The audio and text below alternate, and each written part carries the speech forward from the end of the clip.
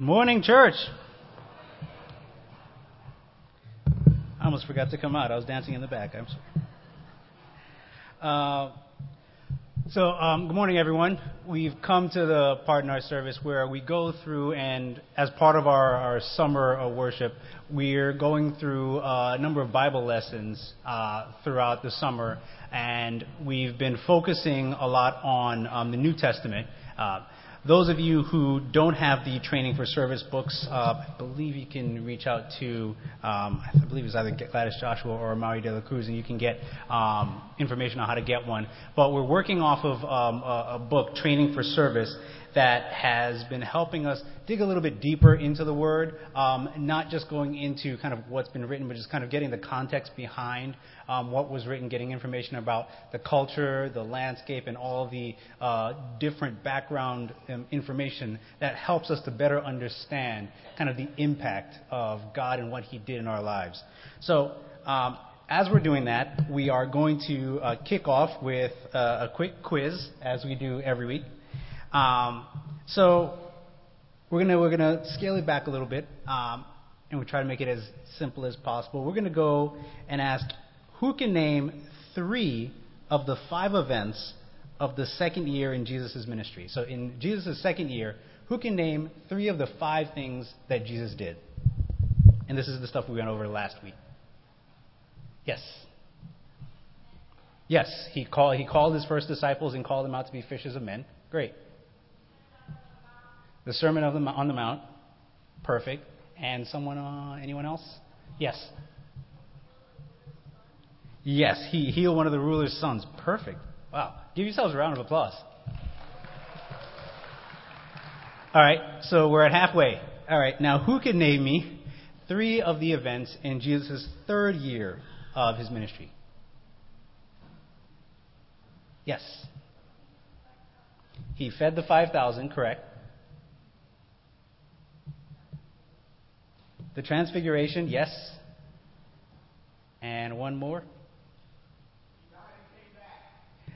Technically, that is in the 3rd year, but we're going to go through that next. So, actually, that leads us perfectly into our lesson for today, which is the Life of Christ, Part 3.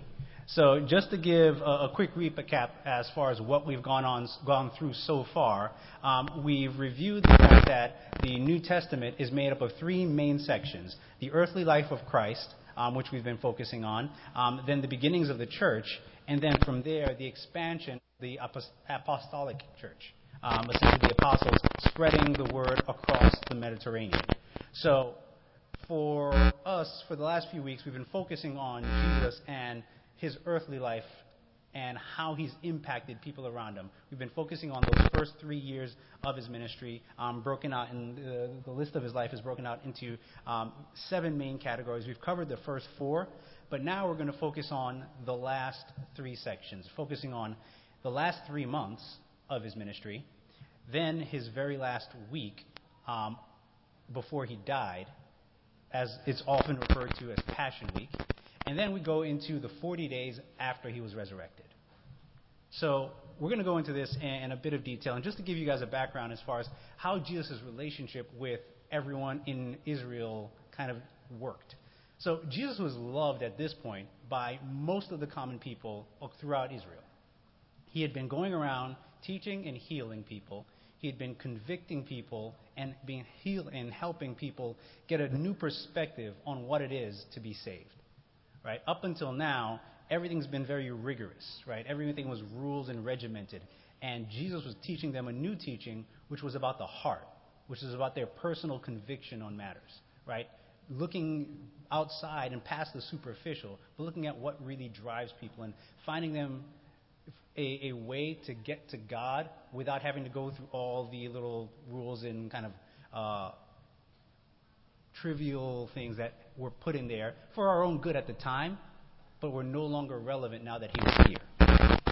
So with that, there was one group of people, a couple groups of people, that had a particular issue with that, and that was the Pharisees and the teachers of the law.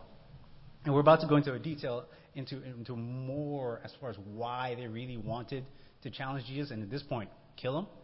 Because when he first came, they first just wanted to take him out because of just pure jealousy. right? They had followings. Every religious leader had followings, and Jesus was taking all of their followers away. And then he was teaching them things that were slightly off of what they were teaching, right? They were teaching the rules and the regiments because that's what they were following. But their hearts were not in it, and Jesus was calling them out on it.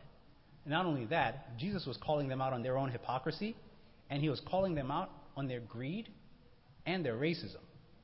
So Jesus was hitting them in the heart.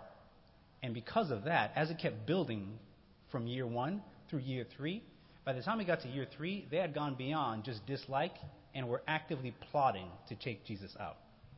So we're going to go into some of the issues that pretty much were the straw that broke the camel's back for the Pharisees that made them really want to go after Jesus. Starting first with the raising of Lazarus from the dead. So as many of you guys know that Lazarus was a friend of Jesus.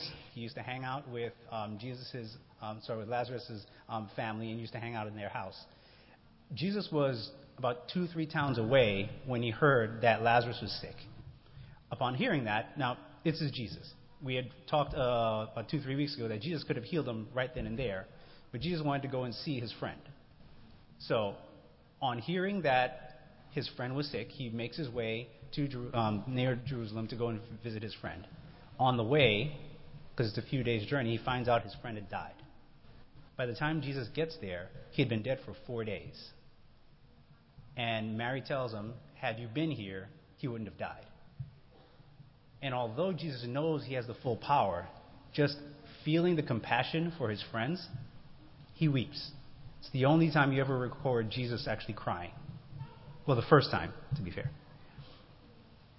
And here, Jesus goes out to the tomb, has them open up the tomb. Now, at this point, they usually tried to talk him out of it, and then calls out Lazarus, and Lazarus comes out from the dead.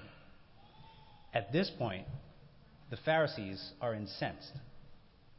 Now, the issue is, they're not convicted and amazed. They're frustrated because this guy just raised the dead. Now, their issue is, everyone's going to love him. We can't stop this thing from spreading. Right? Their focus is not, a human being who just died is now back up. No, the focus is, he's going to take our popularity away. He's going to take our credit away. Everyone's going to follow him now. Right? That became more important than, what about our families? What about the hope that this man means for us? Right? When the focus was on themselves, they lose sight of the miracle. And that tends to happen to us in our lives sometimes. It happens to me. When I start focusing inwards, I don't always pay attention to all the miracles and things that God are actually putting in my life. Especially that's how I got here. There were all these things going on. I didn't pay attention to the fact that there was a guy inviting me to church. The church happened to be next to my school, and God had aligned all that stuff for me to get here. Right? It wasn't until studying the Bible that I had finally realized, wait, God had been working all these miracles as I was just focusing on me. So Jesus does this and starts to convict the people, the common folks, but then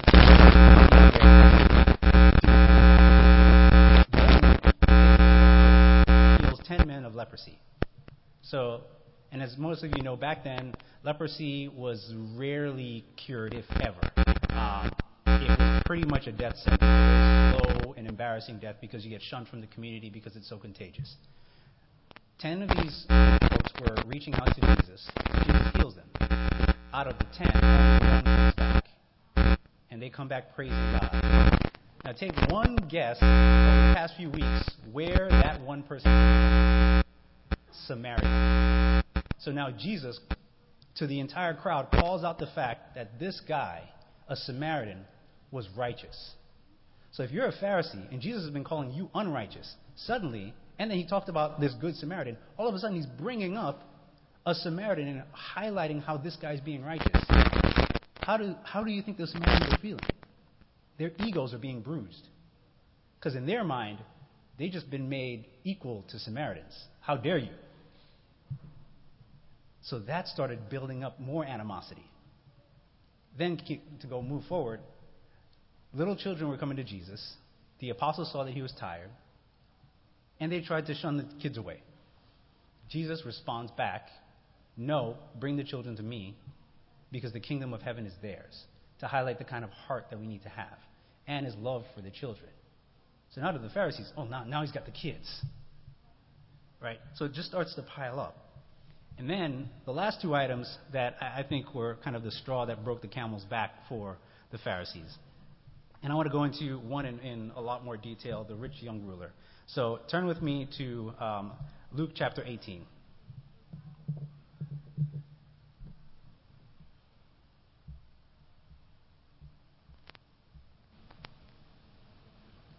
And we're going to read verses 18 through 27. The Bible reads, "A certain ruler asked him, 'Good teacher, what must I do to inherit eternal life?' 'Why do you call me good?' Jesus answered. 'No one is good except God alone. You know the commandments. You shall not commit adultery. You shall not murder. You shall not steal. You shall not give false testimony. Honor your father and mother. All these things I have kept since I was a boy,' he said. When Jesus heard them, he said to him, 'You still lack one thing. Sell everything you have and give to the poor, and you will have treasure in heaven. Then come follow me.' When he heard this, he became very sad because he was very wealthy. Jesus looked at him and said, 'How hard is it for the rich to enter the kingdom of God? Indeed, it is easier for a camel to go through the eye of a needle than for someone who is rich to enter the kingdom of God.' Those who heard this asked, 'Who then can be saved?' Jesus replied, 'What is impossible with man is possible with God.'" So here, Jesus hit at the one other thing that was tugging at the heartstrings of the Pharisees at the time, and pretty much everyone. The love of money, the greed, right? He hit the greed head on. So it wasn't bad enough he was hitting on them on every other angle. He then went after where he felt the last piece of this guy's heart. And think about it, this guy was the perfect example for this. He followed all the technical rules. He didn't break any technical rule. He was technically fine. But the problem is, Jesus doesn't care about the technicalities. He cares about the heart. And when he said, "Your heart," he called out the fact that the guy's heart was more about the money than about him. It wasn't about the funds. It was the fact that Jesus knew where that guy's heart was. He knew where his priorities were. And he attacked the fact that that was the priority over God. And at that point, if that were not bad enough, Jesus then goes out and meets a tax collector named Zacchaeus. Now, if you guys know the story of Zacchaeus was a short man, but he was also a tax collector. Now, the tax collectors in those days were some of the most hated people anywhere. It's not too uncommon today, but anyway. They were taking money, and a lot of them were cheating people on the taxes. And it was hard for you to do anything about it because they had the Roman government behind them. So if they cheated you, what are you going to do? So they were some of the most hated people. And to have a Jewish tax collector, it was seen as a double betrayal because you're taking from your own Jewish brothers to give to the Romans. So that's how they were seen. So when Zacchaeus climbs up the tree and calls out to Jesus, and Jesus comes to eat at his house, the Pharisees were incensed. How dare you let this betrayer come in? But what was Zacchaeus' reaction? Zacchaeus goes, "I'm going to give back everything I've taken that was wrong, and if I've cheated anyone, I'm going to pay you back double." Zacchaeus' heart changed. Right? He may have broken some of the technical rules, but his heart changed, and because of his heart changing, he started following God. He started changing his actions. His heart drove his actions. But what the Pharisees saw was, wait a second. He calls us out, but he's hanging out with the tax collector. So first we're below Pharisees, so we're below Samaritans. Now we're below this tax collector. Right? You see how the vision gets skewed when it's about you? Right? They were focusing on themselves, so their vision got skewed. It wasn't, oh, there's grace. He's opening up the door for grace for us. No, it was, where do we rank? Right? Jesus was attacking that sense of entitlement. Right? Jesus was attacking that kind of pride that we all go through. But Jesus was saying, listen, that can't be where your treasure's stored. Right? And at that point, that's when the Pharisees decided that they had to go after Jesus. So from there, we move on to his very last week before he resurrected. So at this point, a number of things starts happening. A week earlier, he gets anointed by Mary. which is kind of a foreshadowing of what was to come. Mary kind of had a jar that she had saved for a while that was really expensive, and poured it on his head. And one person got really offended that that expensive jar was being used on Mary's head.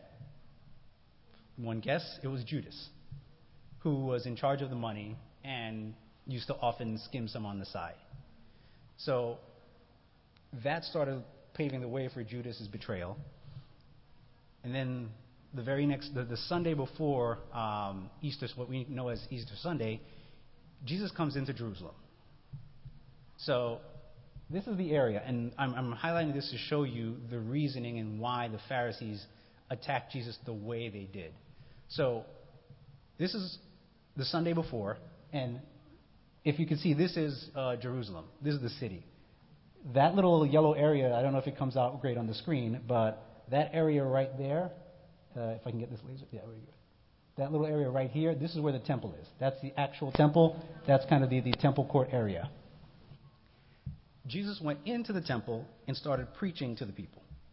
And he started teaching them a number of parables, one of them being the parable of the 10 virgins, which is about being ready and making the change early on and not waiting to the last hour to change before God comes.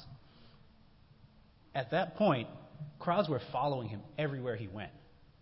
In fact, if you see this little dot here, up here he healed a leper in the pool of Bethesda.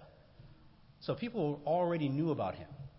When he came in, they were throwing palms on the floor, right? He came in riding on a donkey and there were palms being thrown and people were cheering. So imagine you're a Pharisee and you want to take Jesus down. You know if you do that, you're going to cause a riot.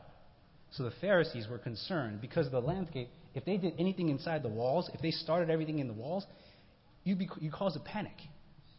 And then you know how the Romans handle people who cause a panic in their areas. And they did not want any of that trouble. So they had to plot and figure out a way to get him when he was not in a place, when he was in a place that was a bit more vulnerable. So this helps. I hope this helps put some of that into context. So then from there, Jesus has his Last Supper with his friends in the lower area, right by where, ironically, where Herod lives. So Jesus has his Last Supper with his colleagues, well, his brothers pretty much at this point, because he calls them his brothers now. And this is where we've gotten the tradition of communion. This is where he actually gives them the command to love one another like we love ourselves, right? From there, he goes out to Gethsemane. This is where he has that heart-wrenching prayer to decide whether or not he wants to do this. And he concedes that, listen, because his love for us, he's going to do what has to be done. To give us a chance, he's going to continue doing. Now, I can't go into all the details of Jesus' death, just because to go through that, I can't do it justice in the limited amount of time. So if you guys are visiting or you haven't heard the full story, talk to whoever invited you out and ask them to specifically talk to you about that story, and they will gladly help you with that. But as we go through this, right, from here, Jesus is arrested outside the city gates. Why? Because if you arrest them outside the city, if people come in outside, it's much easier because it's hard. You have places to go. You have escape routes. You have a way to actually take them. And then you can take them at night back into the city when there are less people to cause a commotion. So it's pretty strategic what the Pharisees did. And then he was brought in to the house of Caiaphas, the high priest, who tried to pass judgment. The only problem is they cannot, as you know, they cannot execute people because they were under Roman rule. So at the end of the day, he had to go and face the Romans, and then by Friday, they had crucified him in Golgotha, which is right outside the city. If you can see here. So from there, what we know as Good Friday came to pass, and Jesus had died. Fast forward 3 days later, they go back to the tomb. 2 individuals go back to the tomb and see that the stone is rolled back. And they, at first, think it's grave robbers. They're like, it's bad enough. They killed them. Now it's grave robbers. All of a sudden, who meets them but Jesus himself? Now, the most amazing part about the resurrection is, according to Jewish law, all you really need is two people to evidence the fact that Jesus rose from the dead. Technically, according to Jewish law, the witness of two people is fine. Jesus doesn't do anything at the bare minimum. Instead, he appears 10 times to over 500 people. So I've heard a lot. I mean, we've all had these disputes about whether or not it happened. It is hard to trick 500 people. I just want to dispel, like, you can trick one people, you can trick two people, but 500 is a lot to pull off, right? Especially when half of them knew you, touched you, right? This is not a camera trick. They were literally there. They had known him for 3 years, right? So I want to go through a few of his appearances, and there's one I'm going to go through in particular. So first he appears to those two. Then he appears to 10 of the 11 remaining disciples, because by this time Judas had died. There's one notable person who was missing, who is Thomas, who pretty much says, I'm not going to believe this. Listen, unless I see the holes in his hand, the hole that they put in his side when I saw them stab him, I'm not believing a thing. So then, in John chapter, in the very next chapter in Luke 24, they go, and Jesus comes back and goes, okay, hey Thomas, put your hand in my hand, put your hand in my side. So not only did Jesus show that he was back, he kept the scars as a reminder. Moving forward, we go to one of my favorite scriptures in the Bible, and in John chapter 21, and we're going to read that really quickly.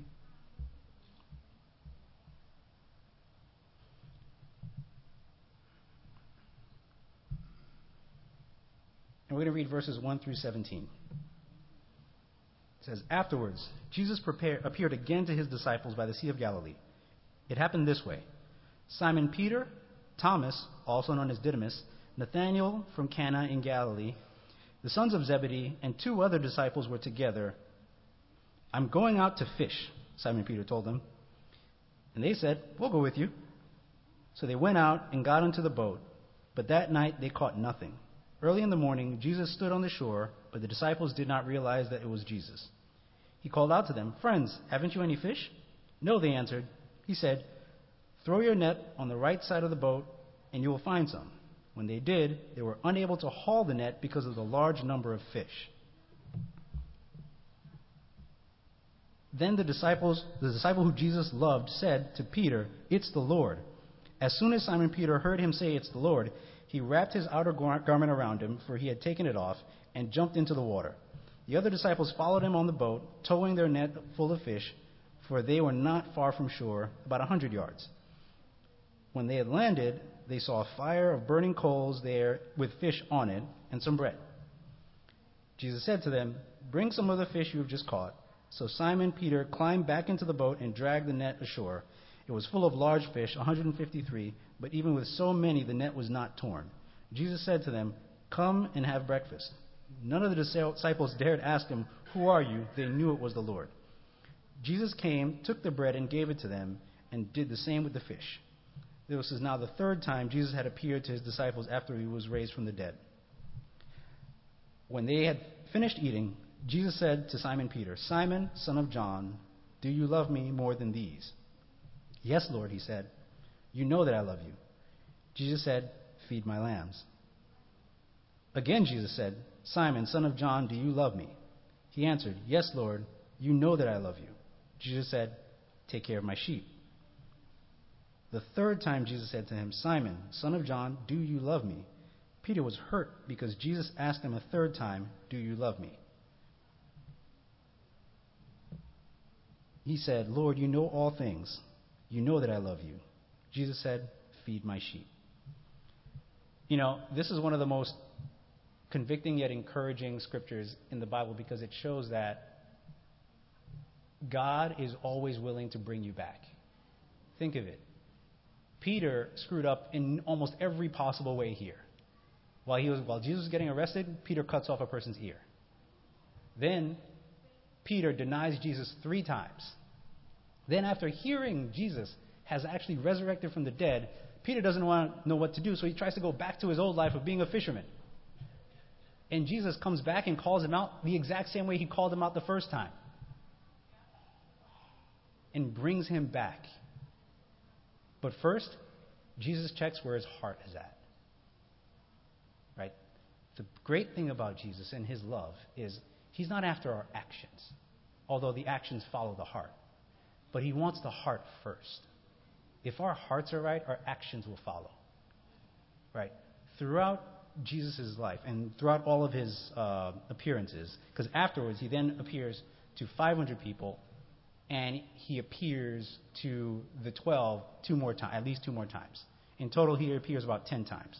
So, throughout the next 40 days, Jesus goes from place to place to place to place to place, encouraging the people who were suffering their hearts because he had been away, inspiring everyone to let them know that anything is possible, including their own salvation. Jesus went literally to the ends of the earth and outside the earth just to get our souls a chance. All that was done, not with no guarantees that we'll actually follow him. And all he ended up asking for in return is our hearts. So guys, in conclusion, I just want to review what we had gone through. So over the last 3 months of his life, Jesus went through persecution while he was helping people.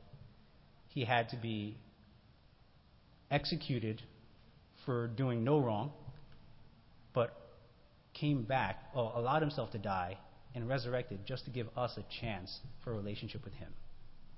I hope the context of this helps us to get kind of the gravity of the situation. And it's hard to describe on mere kind of PowerPoints. But the fact of the matter is, right, Jesus lays out all this so that the future generations like us can have a chance to have a relationship with him. So guys, that's our lesson for today. I believe Amadi's going to come up with a few other announcements. But guys, our homework, again, I have to leave you with that. Read chapter 21, and then we're going to go through that, I believe, next week. If we don't have midweek, but Amari will confirm. But please do read chapter 21, because the next part is when the church really starts, even for yourselves to continue your learning. All right, guys, thank you, and have a great day.